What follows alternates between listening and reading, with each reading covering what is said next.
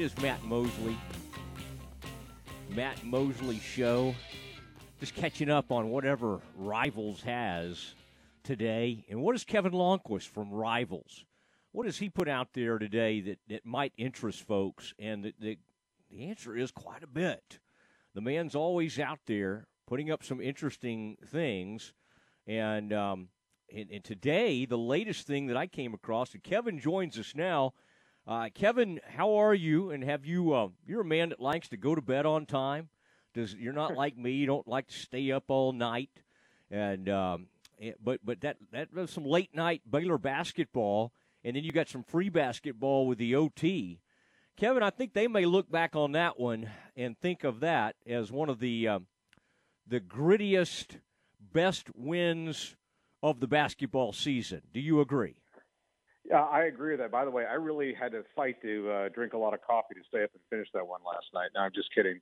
But it was a tremendous effort for them because of the fact that, for the seventh time in the last 8 games, they haven't had L.J. Cryer, so they're kind of used to that, Matt. And, of course, Adam Flagler, who missed TCU on Saturday, delivers career-time performance. Of course, we know that they haven't had Jonathan Chachua, obviously, since he went down with the torn ACL and other ligaments against Texas. So, they've been shuffling this lineup basically for the last couple of weeks. Really, essentially, if you want to go back to it, going back to when Akinjo went down with the tailbone injury against Tech a month ago. And so Scott Drew has had to really kind of just balance everything to try and get everything moving in the right direction here. And, last night, the fact that they found a way to get this thing into overtime and they found a way to win it, especially on the defensive end with Flagler taking 2 charges and then Akinjo with his only 2 made baskets in the overtime, including the dagger with 13 seconds to go,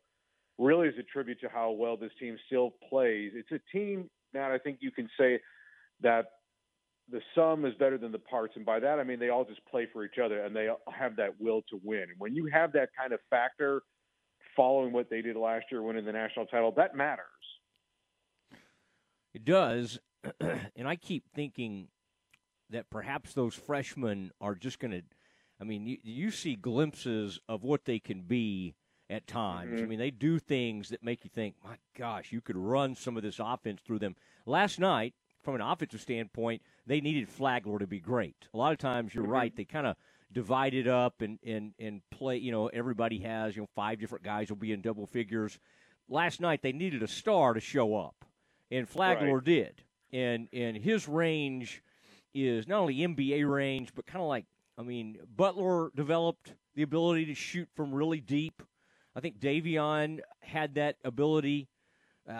Maceo, obviously, it's something that Baylor's had more and more of. And I think if you could get Cryer back, I just don't know. I'm kind of like you. I kind of have gotten to the point where if he's there, that'd be awesome, but at this point, I just don't know.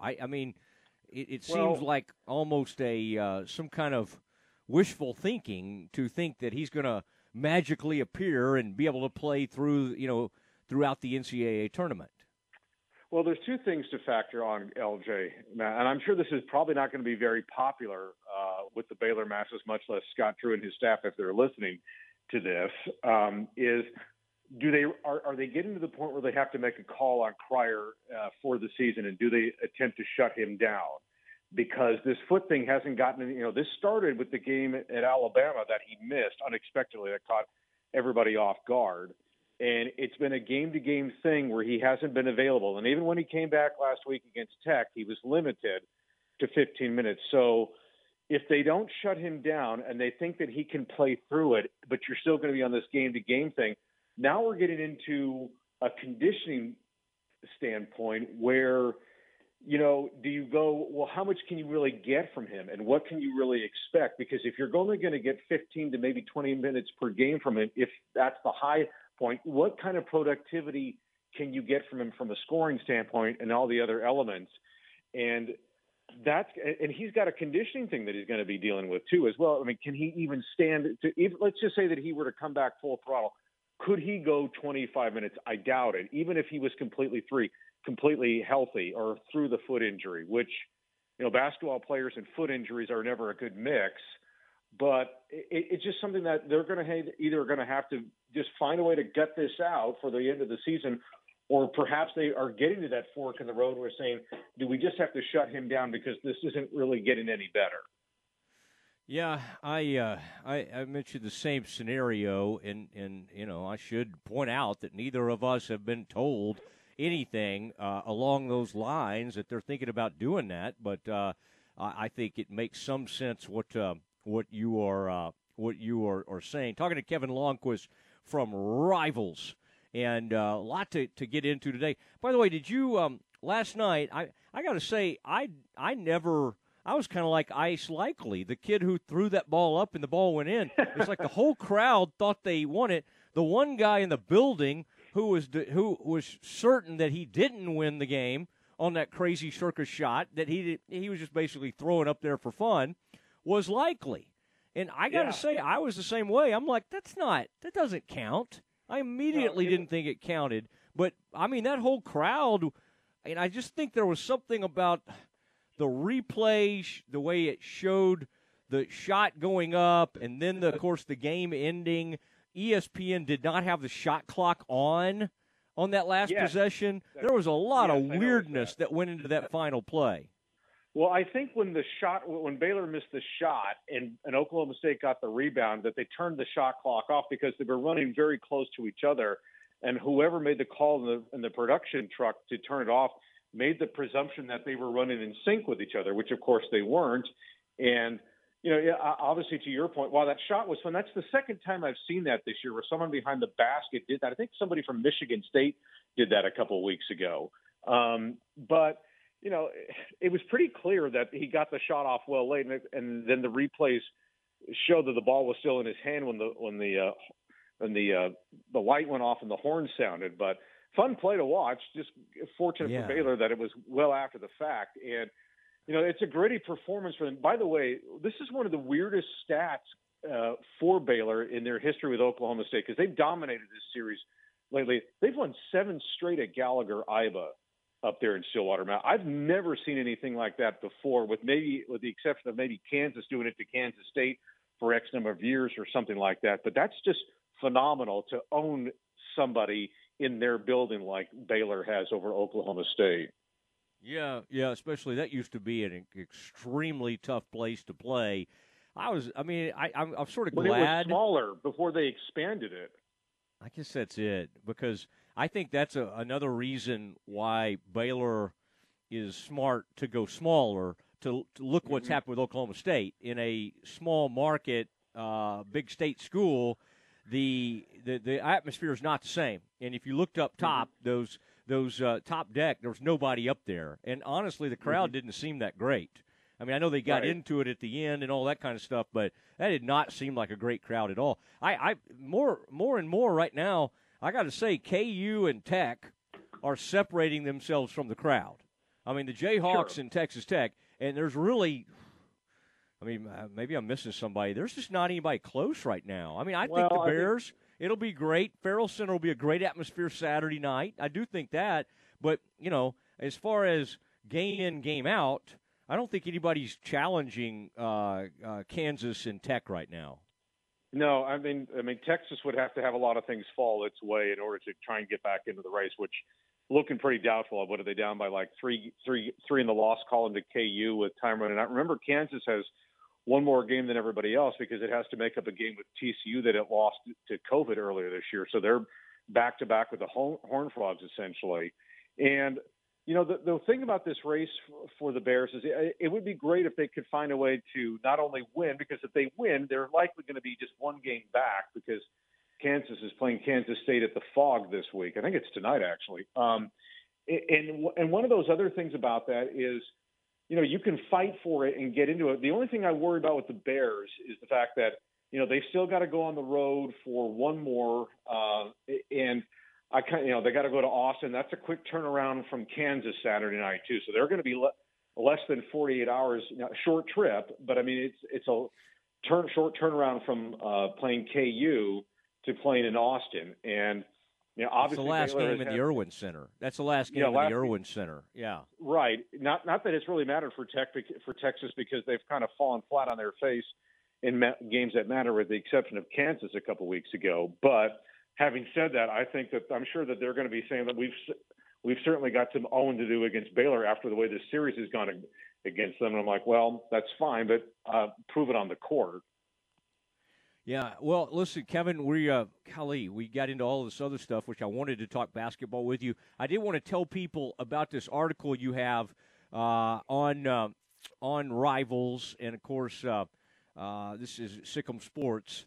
This is the Kevin wrote the way too early 2022 football predictions, and I guess Kevin, you reserved. I had him at 0-12. Oh gosh, no, man! Kevin is not. He is not happy with this. What Baylor's going to put forth. No, you were somewhat optimistic. Now, again, we want people. I read this thing and I got excited about talking about it. But as you reminded me, hey, we got to have people that paying customers. I would just recommend that you sign up for this because I really like the sort of game by game nature of this. I thought it was interesting. I'm just going to pick one or two of these out because I don't want to give away the whole thing. You obviously think the Bears are going to be back in contention for another Big 12 title. Okay, I don't think I'm giving too much away to say that, and I think that's great news. Now, one of the swing games, so to speak, I'm looking at this schedule and I find it fascinating. Like for instance, you got to go to Oklahoma. We think Oklahoma and Texas are going to stay till the end of their time. We also know Oklahoma has a new head coach in Brent Venables, but there's a lot of chaos and a lot of changes going on with that program. Right. You have that as a loss for the Bears.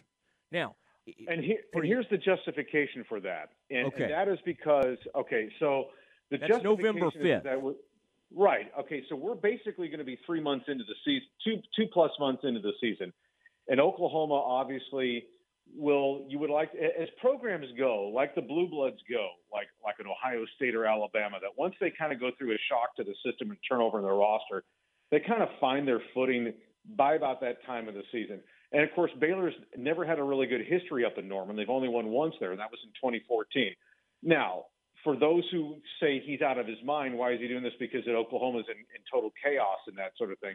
But I'm like, but you can't think about this game in present terms. You have to think about this game working more of under a presumption that rosters will kind of get settled in, rhythms will start to develop, that sort of thing, and then you'll start to see how these teams will perform. I kind of think it will have some Big 12 championship game implications to it. And I mean, I just don't see where Oklahoma, despite its roster turnover and quote-unquote chaos that they're going through, which is totally fair to say that, is going to be absolutely looking at like a 6-6 season. I would be shocked if that happens. But, you know, for those who don't know, I have it as a one-score game, like maybe what did I have it, like a field goal or something like that.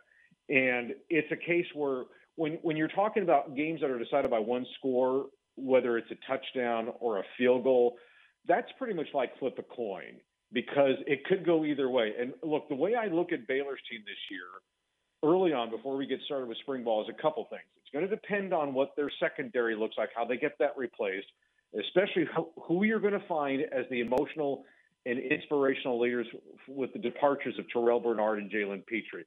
Huge question for this defense coming into spring. And then the other thing is going to be on the offensive side is where do you find the quality running back that takes over the spot that Abram Smith had last year, or do you have to go by committee? And can your younger wide receivers really step up and make plays in the passing game, which is something that Baylor's passing game lacked for all of the good that Baylor did. That was one thing where Baylor's offense suffered last year, was finding those guys that could stretch a defense and create separation just on itself. So those are things that this Baylor program has to work on in the offseason, is working on in the offseason, and then we'll see those stories develop in spring ball and then when we get to fall camp. Okay, and that's a 20, and he gives the score and everything. I'll just let you know he's got the Bears losing by a field goal And I was hoping you would have Oklahoma up by a couple of touchdowns, trying to kick a field goal to get back at the Bears, but you didn't. You didn't do that. Well, like I said, it's one of those things. Of course, I want people to know though that I have them winning for the first time in Morgantown, which is okay. So on that Thursday night. I mean, I'll give away that one. So and remember, that's the place that they've always struggled up there.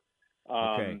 But again, but this is a team, like I said, Matt, that's got a lot of good parts coming back. They will definitely be in contention for the Big 12 championship. I personally think they're probably going to be the preseason favorites when the Big 12 poll comes out in July, and I'm probably going to pick them there just because of what I think they've got coming back versus everybody else. Yeah. And then the other thing is I think they're going to probably be a preseason top 10 team. Well, that may be the case. I would say by then the media will have a chance to rally behind Texas, and Texas will be it'll be Texas and OU right there at the top. Kevin, good stuff, man. You know what, Matt? You know what I call that real quickly? I'll call that the Texas Media Summer Bromance. That's right. Nobody does March and April like the Texas Longhorns. All right. Thanks, Matt. Kevin, all my best. There he goes. Kevin Lonnquist. And you could sign up for him. He's at Sick'em Sports on Twitter, and a good follow and some really interesting stuff. If you want to see what his prediction was for the Baylor season, does he have them winning the Big 12 title? You can read and find out.